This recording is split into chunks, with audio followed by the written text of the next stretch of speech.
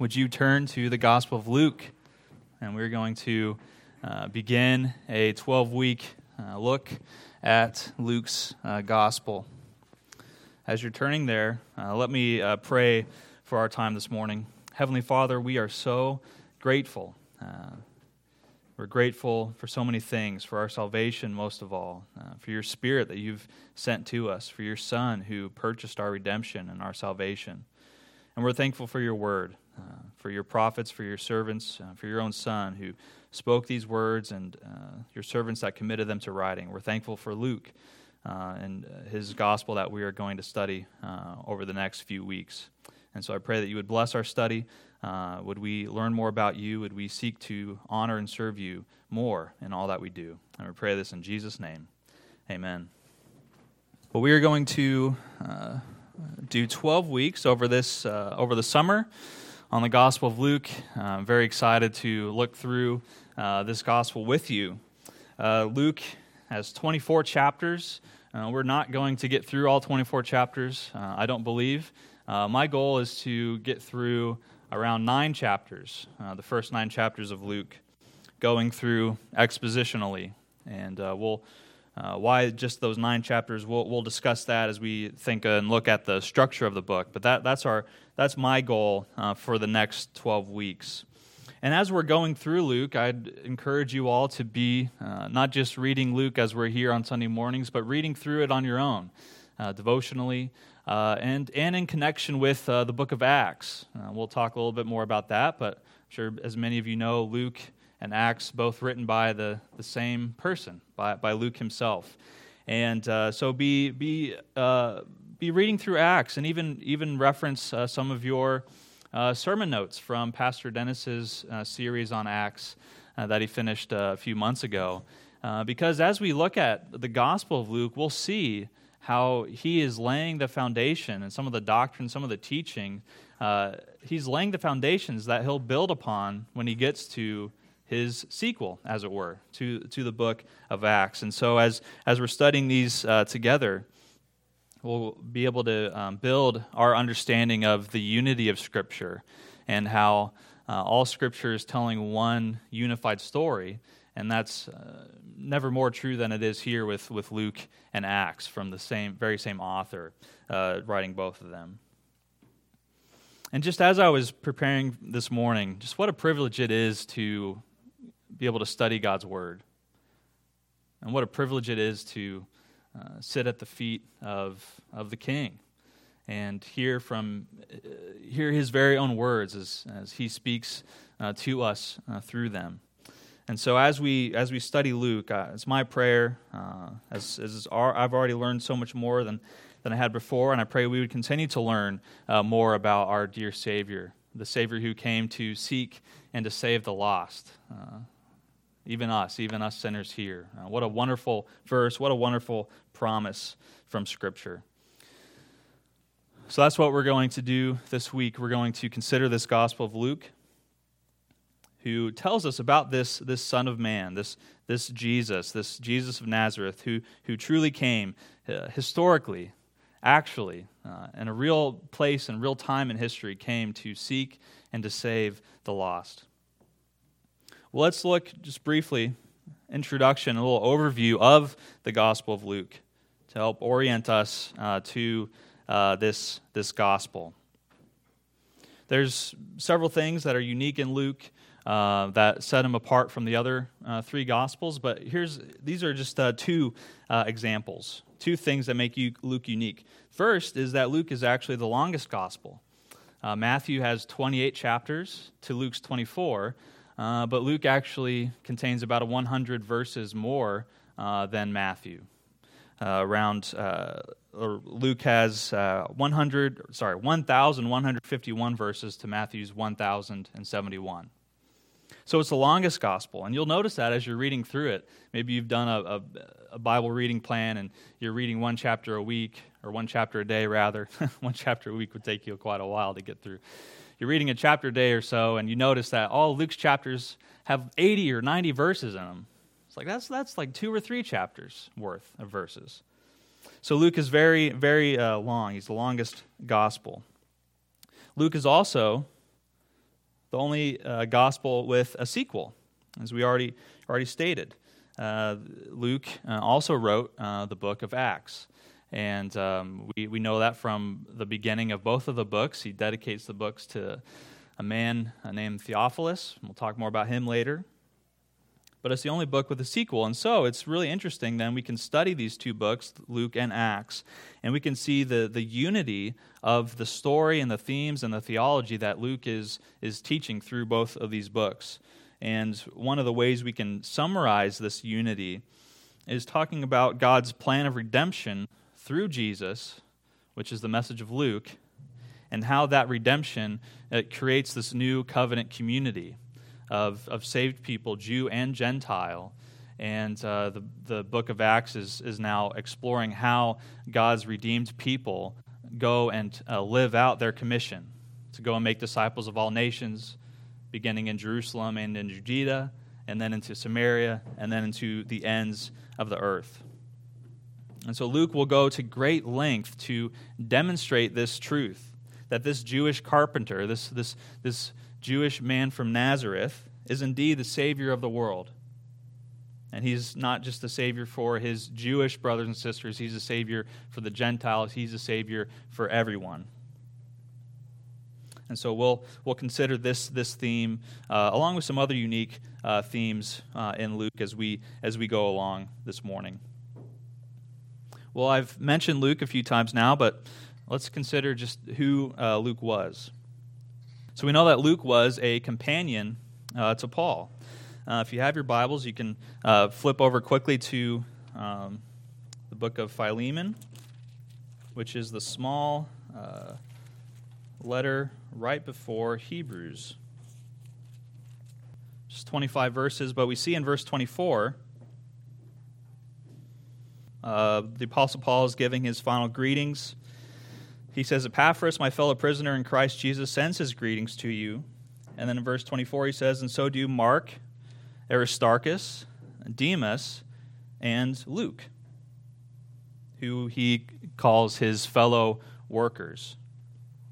So Luke is a companion to the Apostle Paul. We see this also in the so-called we sections of the book of Acts, when as Acts is being narrated in the third person, in some of these sections, it'll switch to the first person. And instead of saying, Paul went and did so-and-so, or he or they went and did so-and-so, Acts will shift, and then it'll say, and then we went, and we did so-and-so. And so the author of Acts, Luke, he's putting himself in the story because he was a companion of Paul. He was a companion of Paul. He was with Paul on many of his journeys. We also see that he is a physician. And we see that from this reference in Colossians chapter 4, where Paul again sends his greetings from Luke, the beloved physician, the doctor. And then we also know from Luke, if you flip back to the beginning of Luke's gospel, we also see that he was a second-generation Christian, because he distinguishes himself from the eyewitnesses that were there, that the first-hand believers and disciples that were with Jesus in his ministry. He is not one of those people, but he is writing an account on the basis of those sources. And so he was a second generation, he was a Gentile convert to Christianity. Other than this information, this biblical and biographical information, we really don't know much more about Luke. But what's interesting is that, first of all, Luke, neither the Gospel Luke or the Acts of the Apostles, neither of those books name the author. Luke doesn't name himself in either of those books, unlike maybe Paul's epistles and books like that. But what's interesting is that there's never any doubt that Luke was the author of these two works. Even in the very first century, or the early church, the early church fathers, they all considered Luke to be the author of these two works. both Luke and Acts, and we see the similarity between the two. Obviously, the similar introduction to both Luke and to Acts, and so we know that he wrote them. Do you have a question? What's that?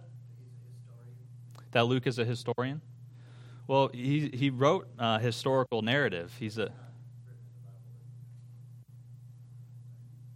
No. So he's a physician by profession, a doctor by trade. But we do refer to him as a historian sometimes because of the historical nature of his writing, his very detailed accounts, and so we'll get into some of that actually as we go along. But he is a physician by trade. Well, so that's the person Luke. But then we need to ask, why did he write this gospel? What was the purpose? What was the occasion? Well, we already talked about Theophilus a little bit. He dedicates this book to him. Not that this book is only for him, but we'll talk about him in a little bit more later. But there's many different purpose statements that we could find in the Gospel of Luke, or many different reasons why we could surmise from the Gospel. I picked out these four verses that really get to the heart, to the purpose, Luke's pastoral concern in writing this Gospel.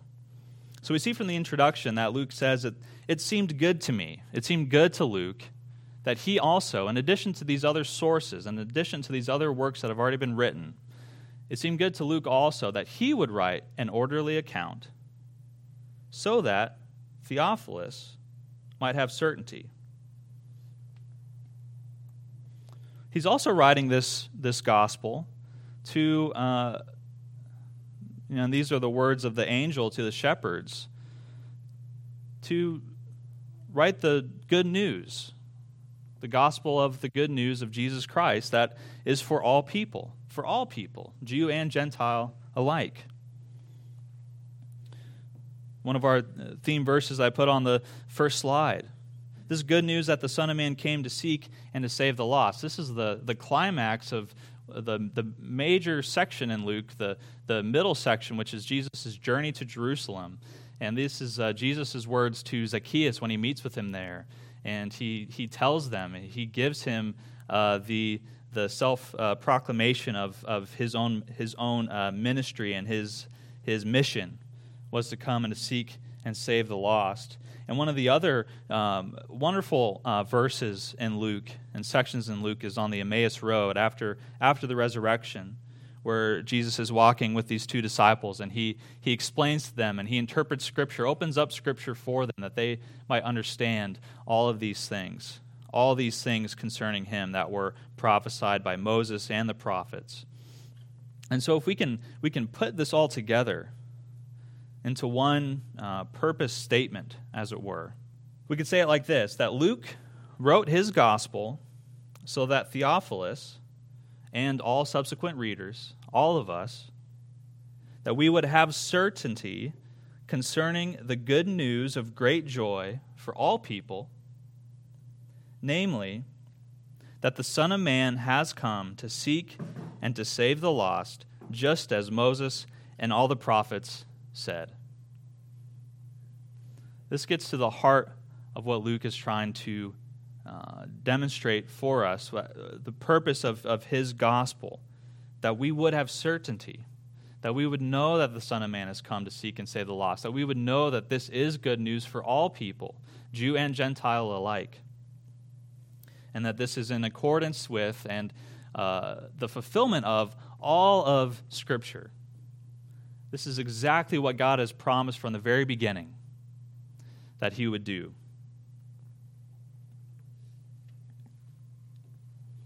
Well, with that being said, this purpose statement, this gets into some of the key themes of Luke, and so I want to spend a little time now just considering some of those key themes and some of Luke's theology. Like we already mentioned, the Gospel of Luke is very historical. It's very accurate. Not that the other gospel accounts are not accurate or not historical, but Luke, being a professional, writes in a very professional manner. He is a very skilled writer. Some of the best New Testament Greek is found in Luke. He is very detailed. He is very reliable. This is even evident in the opening verses of Luke.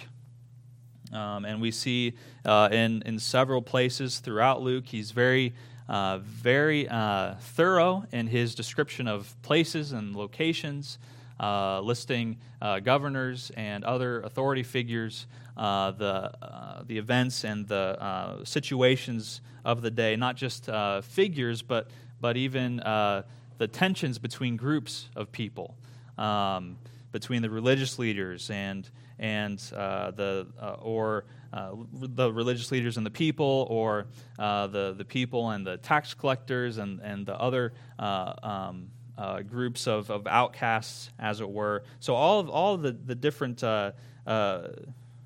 just the political and the social situation going on. Luke is a very detailed author and writer, and this is very important for Luke because he wants to write and wants to, like we've seen, write this gospel in such a way that there would be certainty. That there would be certainty. And the way that there's certainty is by laying out all the evidence and all the facts in a very detailed and orderly way, so that Theophilus and all of us, every reader of this gospel, would have certainty concerning the things of Jesus. One of the other key themes in Luke is God's sovereignty, and God's sovereignty over the whole plan of redemption that God brings about through the person and work of Christ. There's a Greek word for something that is a necessity or something that is necessary. The Greek word day, delta epsilon iota. Don't think of day, D-A-Y. But this Greek word day shows up throughout the New Testament. It shows up in all the gospel writers, but it shows up the most in Luke and Acts. Luke uses this word 40 times across both of his two volumes. And it's a word that states the necessity of something that's going to happen, something that must take place. And so a few examples of this. Luke chapter 2, verse 49, we have the young boy, the young man Jesus, who is now in the temple, and his parents are looking for him. And they finally find him, and after 3 days, and they say, you gave us a heart attack. Where were you? Didn't you know we were looking for you? And Jesus responds to them, why were you looking for me? Did you not know that I must be in my Father's house? That I must be here? That it is necessary for me to be here? When Jesus begins his ministry formally in chapter 4, verse 43, he says, I must preach the good news of the kingdom of God. This is what I must do. It is necessary. It is an obligation. I must go and do this. He'll go on and he'll say that the Son of Man must go to Jerusalem and suffer and die. This is what must happen. This is necessary, a necessary thing to occur. 24/7, the Son of Man must be delivered into the hands of sinful men and be crucified and on the third day rise. Luke 24, on the road to Emmaus, when he's talking to these disciples, he says, was it not necessary that the Christ should suffer these things and enter into his glory? So it was a necessity. It was necessary.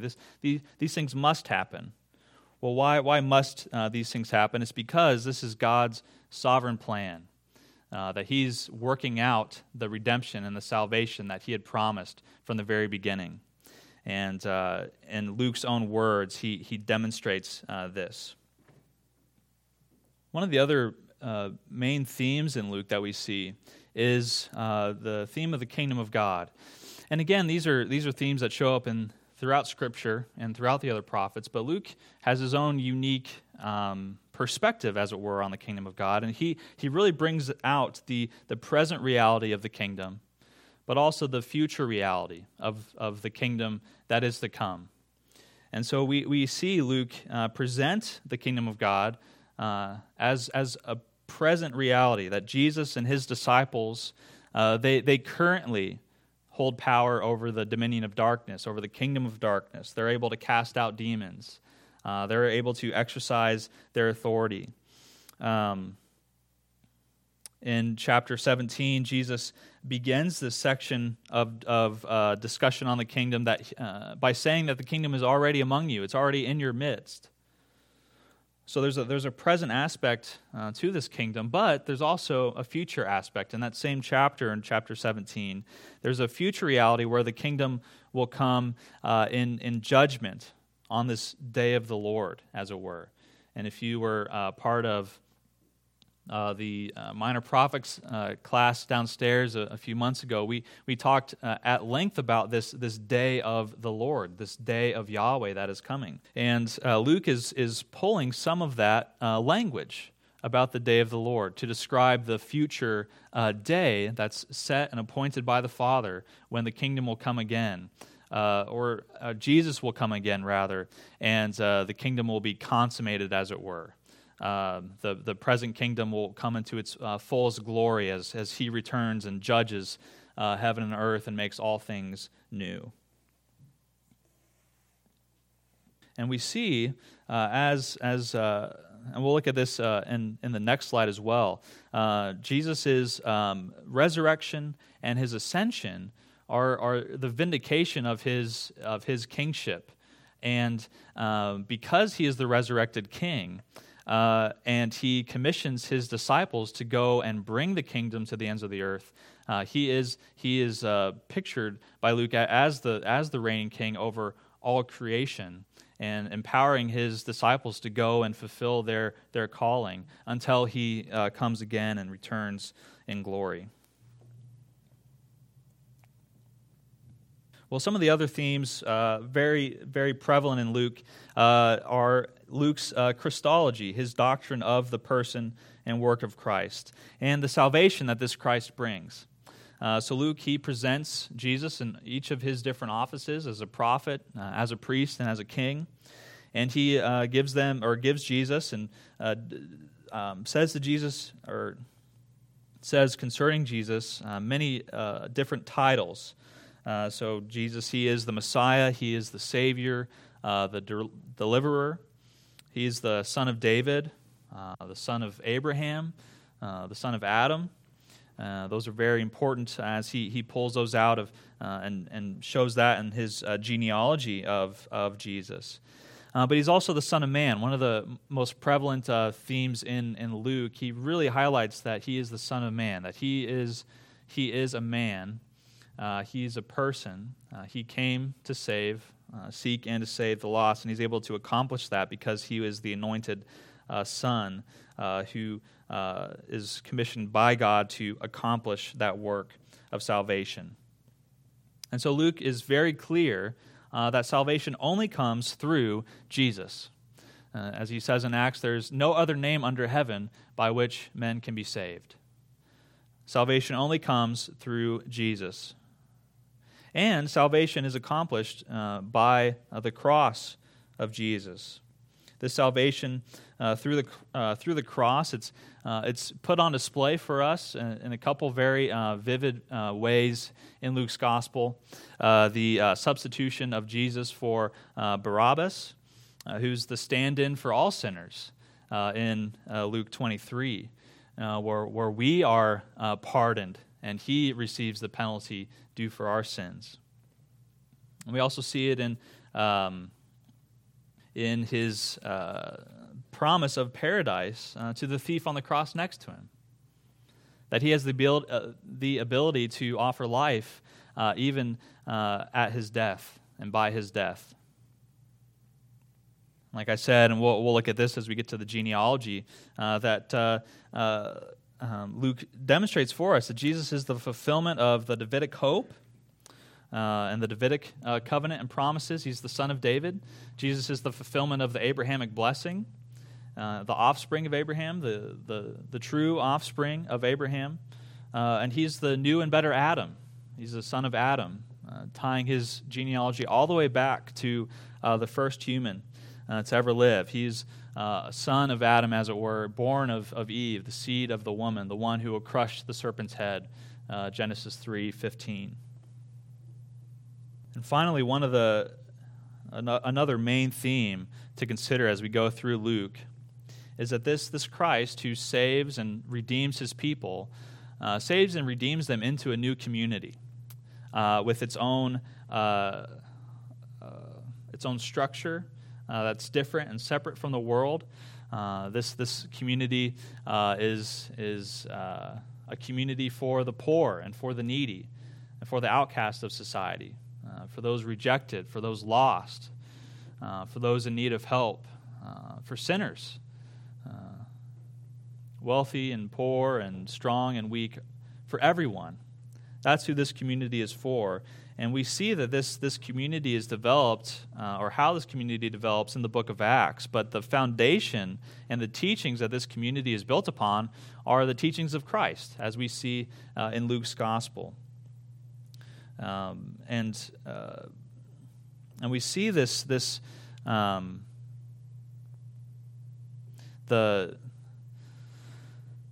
structure or the upside downness nature of this new community in Jesus' teaching. And we see his preparation for ministry in the first few chapters of Luke, and then he begins his formal ministry in Galilee. And as he journeys to Jerusalem in the main section of the gospel, he's teaching all throughout how this new community and how believers and how his redeemed people are to relate to one another and to relate to the world. And so let me stop there. I want to, I think we have time to look at just a few examples, and we'll get into Luke as well. But let me just stop, and are there any questions about anything I've said? And is there anything that I didn't say that could use either clarification or that would be helpful to discuss? When Mary hears what things said? Oh, I see. Yeah, well, we're told in the beginning of the gospel as the angel visits her, and she lovingly, willingly submits herself to the Lord, and she has the Lord Jesus as a baby, and people are visiting her and speaking of him, and they bring him to the temple, and Simeon and Anna are there, and they are praising God because they get to see the salvation of the Lord worked out in real time. We're told that Mary is treasuring all these things up in her heart, and so she's beginning to realize what's happening, and I think she understands. But it's an interesting question. What would she have thought, and what did she think as she saw her son go through his ministry and ultimately die? We don't know exactly what she was thinking in each of those moments, but we do know that she loved him and that she served him, and that she worshipped him as she was in need of a Savior just as much as everyone, and she viewed him as that.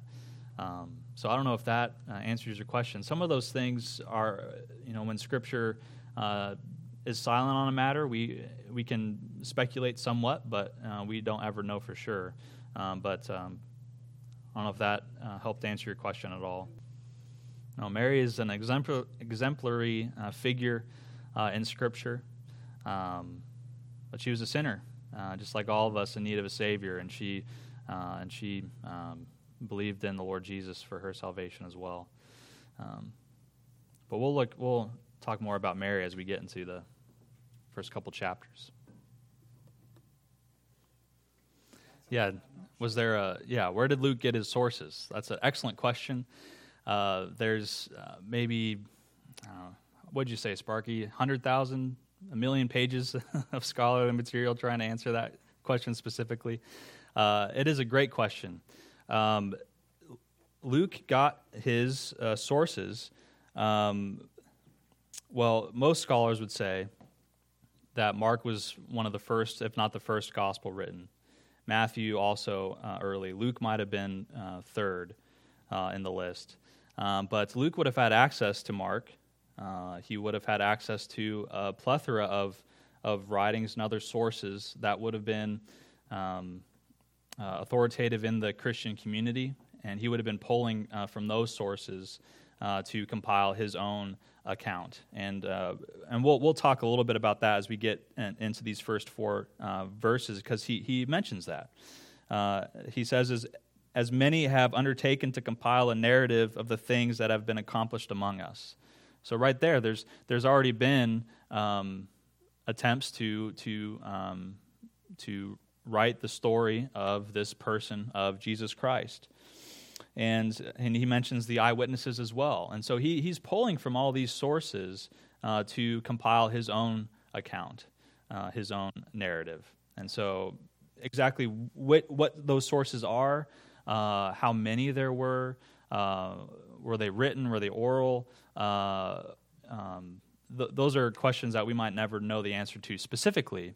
But we do know that we have these four canonical Gospels that are the Spirit-inspired Word of God to give the account of the person and work of Jesus Christ that we need and that the church needs to live a life of faithfulness to Him. Yeah, exactly. There's all these, and you could lump those in with the eyewitnesses, but all these sources, all these people that knew Jesus, of course, Jesus' own earthly brothers, obviously his disciples. All of these were sources. Paul obviously was a source for Luke as well, as a companion. Luke as a companion of Paul. So exactly, all of those things Luke was compiling into his own account.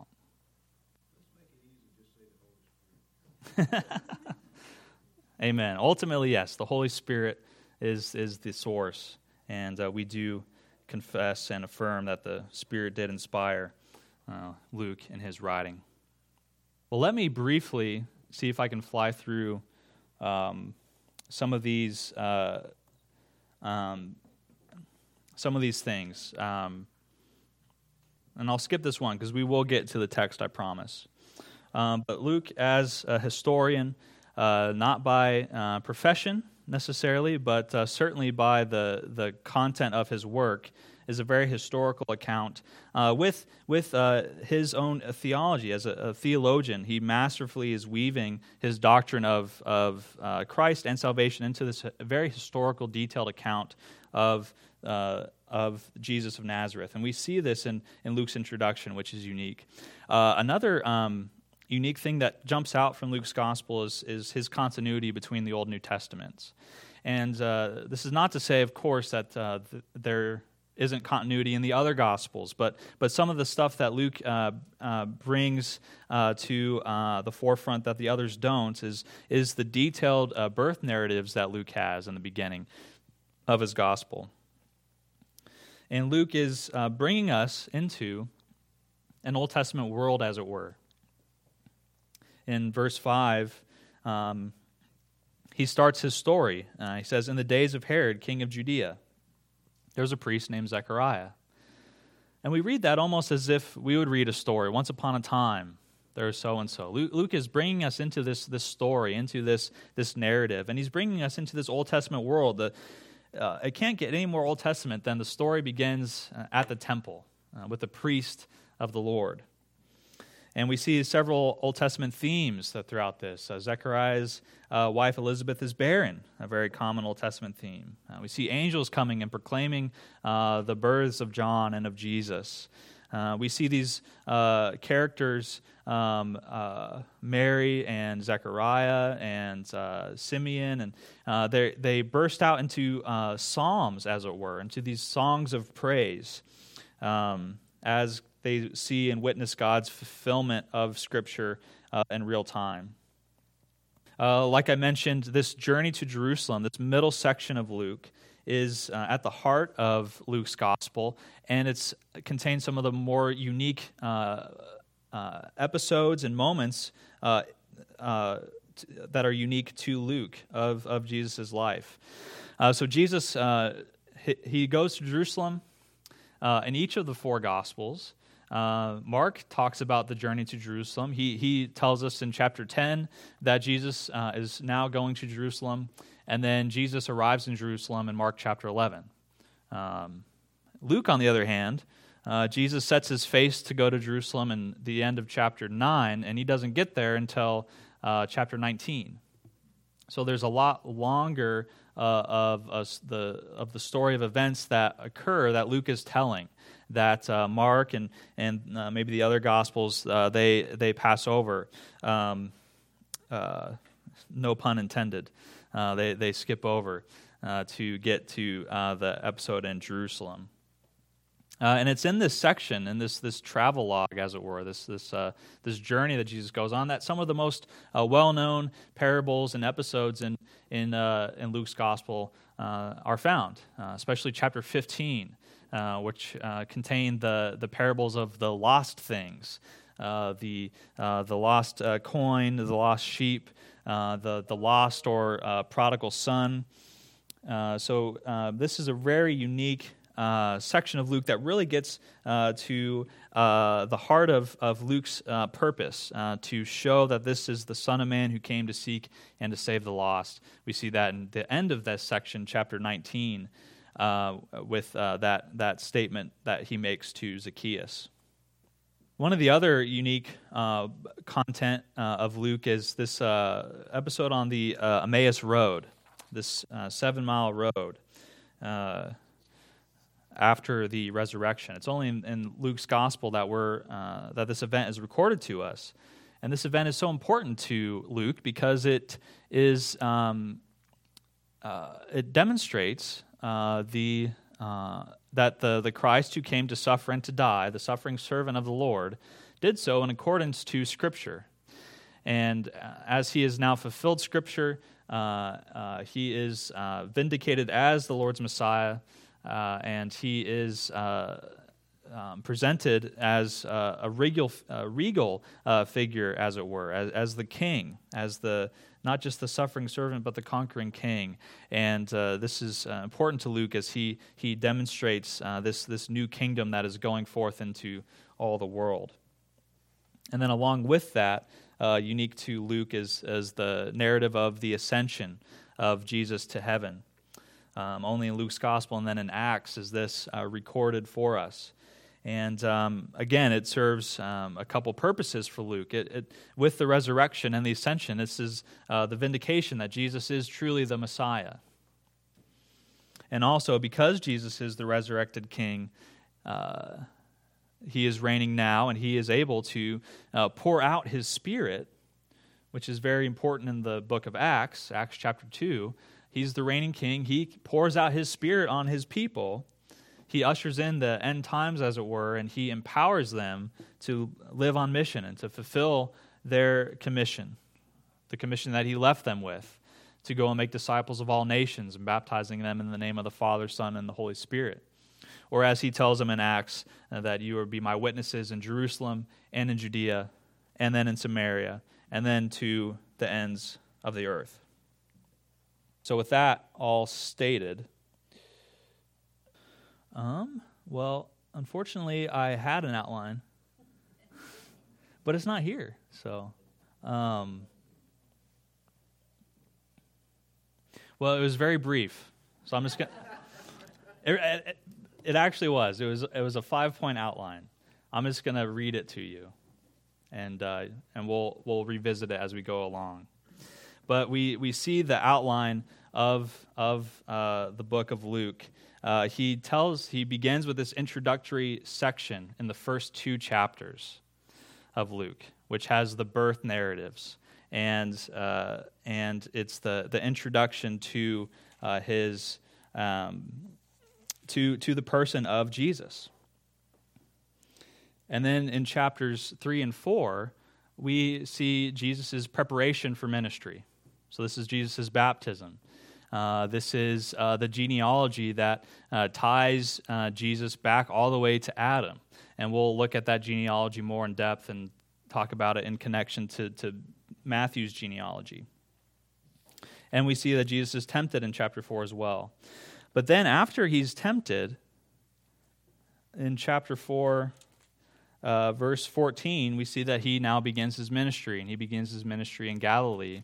And this is the ministry that he'll do and give some of his main teaching to, and we'll see in the Sermon on the Mount, chapter 6, as it were. He'll do a lot of some miracles and some other healing and give some parables.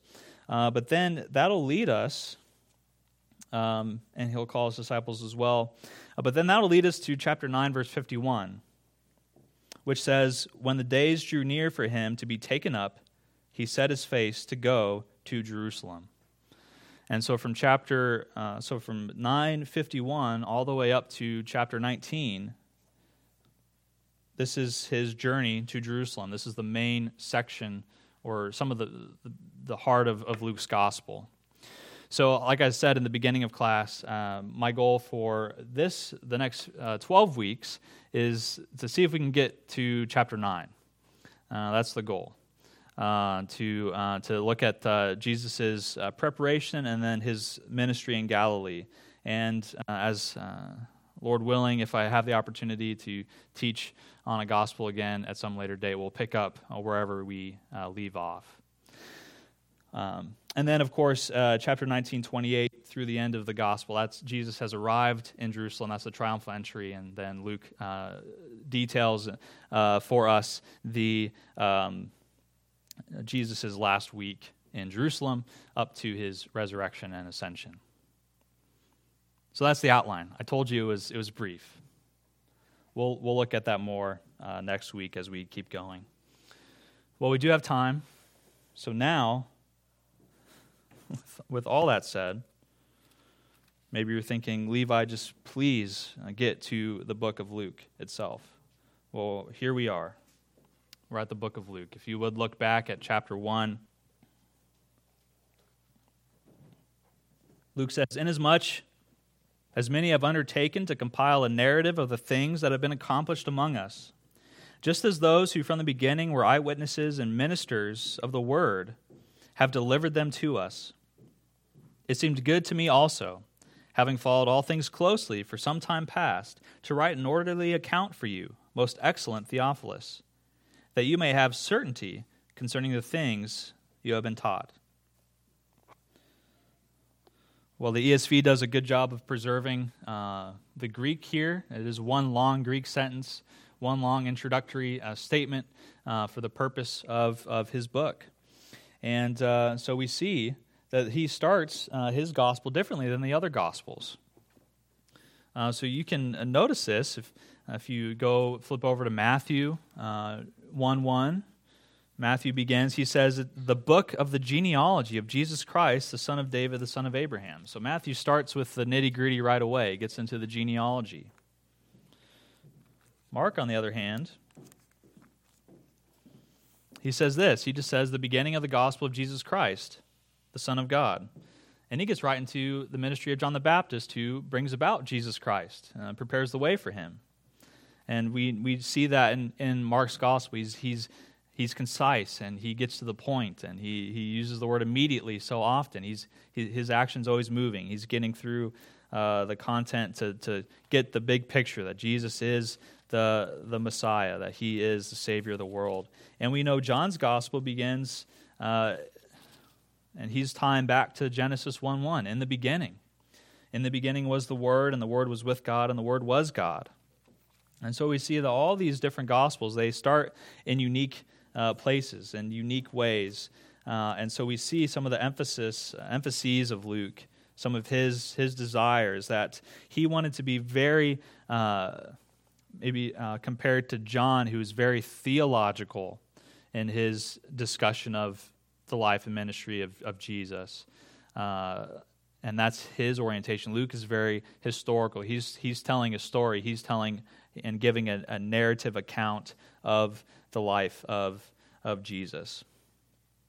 And he gives this account, dedicates it to Theophilus. So who is Theophilus? We've mentioned him a few times.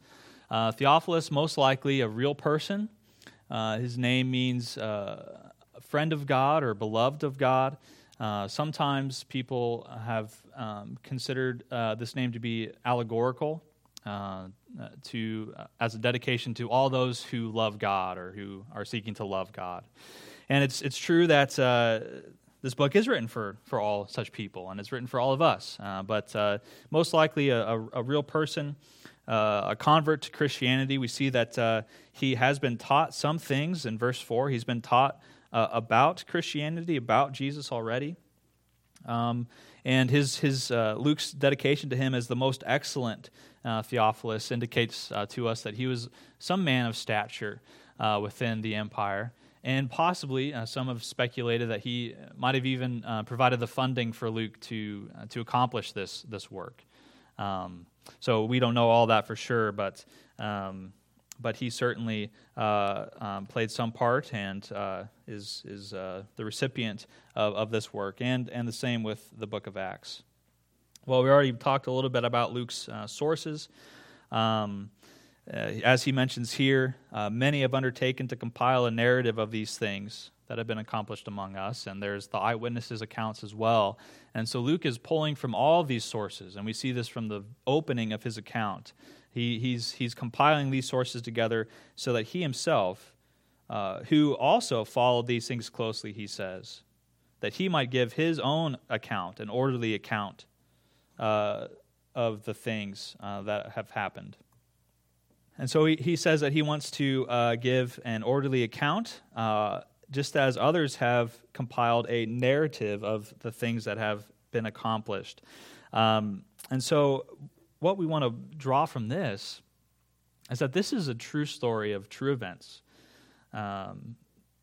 This isn't based on true events.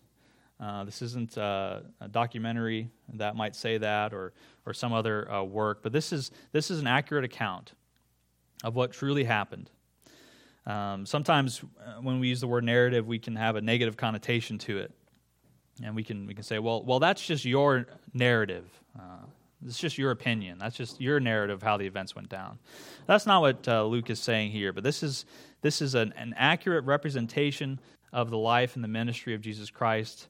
That is reliable, that is authoritative even, so that the purpose is that there might be certainty, that it would be beyond a reasonable doubt, as it were, the highest level of proof possible, that he would be certain that the things that he had been taught and the things that we have been taught are true, are accurate representations of what occurred.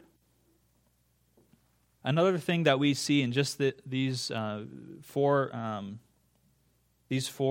verses is that it is a narrative of the things accomplished among us. That's how he describes the content of his writing. These are the things, or these are the matters that have been accomplished. The word accomplished there is the word fulfilled. So Luke is again getting to that theme of the fulfillment of the Scriptures. These things have been fulfilled. They have been accomplished. They have been brought about. God's sovereign plan of redemption has been completed and fulfilled and accomplished through Jesus Christ and through his ministry. And he says that they've been accomplished among us. And so Luke is putting himself then, that first person, he's putting himself into the story. So this is a part of the new community that he talks about. That's one of his main themes that we mentioned. This is what has been accomplished among them.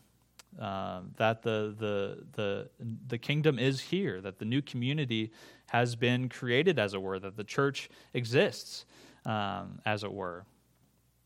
And notice the preposition, which is so important, that it's been accomplished among us, not by us, or not through us. So Luke is not assigning any agency to the fulfillment of these things, to himself or to others, but they are the recipients of what has been accomplished by God through Christ and through His Spirit. And it has been accomplished among them, and they are recipients of that. They are the ones who have been redeemed and have been saved, And now out of that salvation, they are going and fulfilling the calling that God has put on their lives through the power of the Spirit. But this is what had been accomplished among us. We already talked about the certainty of the Scriptures and of his sources and of his writing. But again, he mentions it so many times in this short section of the different amount, as it were, of sources and of eyewitnesses, of the people who have seen the risen Lord. All this is what he's thinking of and referring to. And so there's such an overabundance of the evidence and the sources that Theophilus can indeed have certainty. And by extension, all of us can have certainty over the things that we have been taught. And so that's a great way for us to leave it this morning. Is there any doubt in your mind about any of these things? About the historical reliability of the story and the personal work of Christ? Or about the reality of that work in your own life? About the promises of Scripture that say you are a beloved son and daughter of God, that your sins are forgiven? Is there any doubt in any of the doctrines that we were taught, that we have been taught? Luke's desire and God's own Spirit, his desire for you and for us, for me, is that we would all have certainty and that assurance that God is for us, that the gospel is good news, that salvation has been accomplished by Jesus Christ, and that he did indeed come to seek and to save the lost, all of us who were once lost but now have been found and have been saved. So we'll end it there. We got through 4 verses, so we're on track. Are there any questions or any final thoughts? We have a few minutes as we close.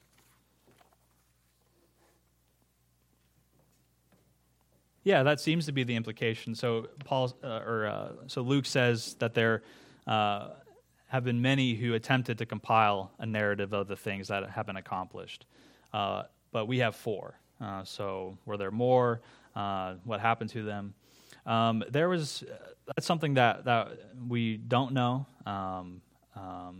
Presumably there were many, and different varieties of sources. Obviously there would have been a strong oral tradition that all the gospel writers would be pulling from, and has led scholars to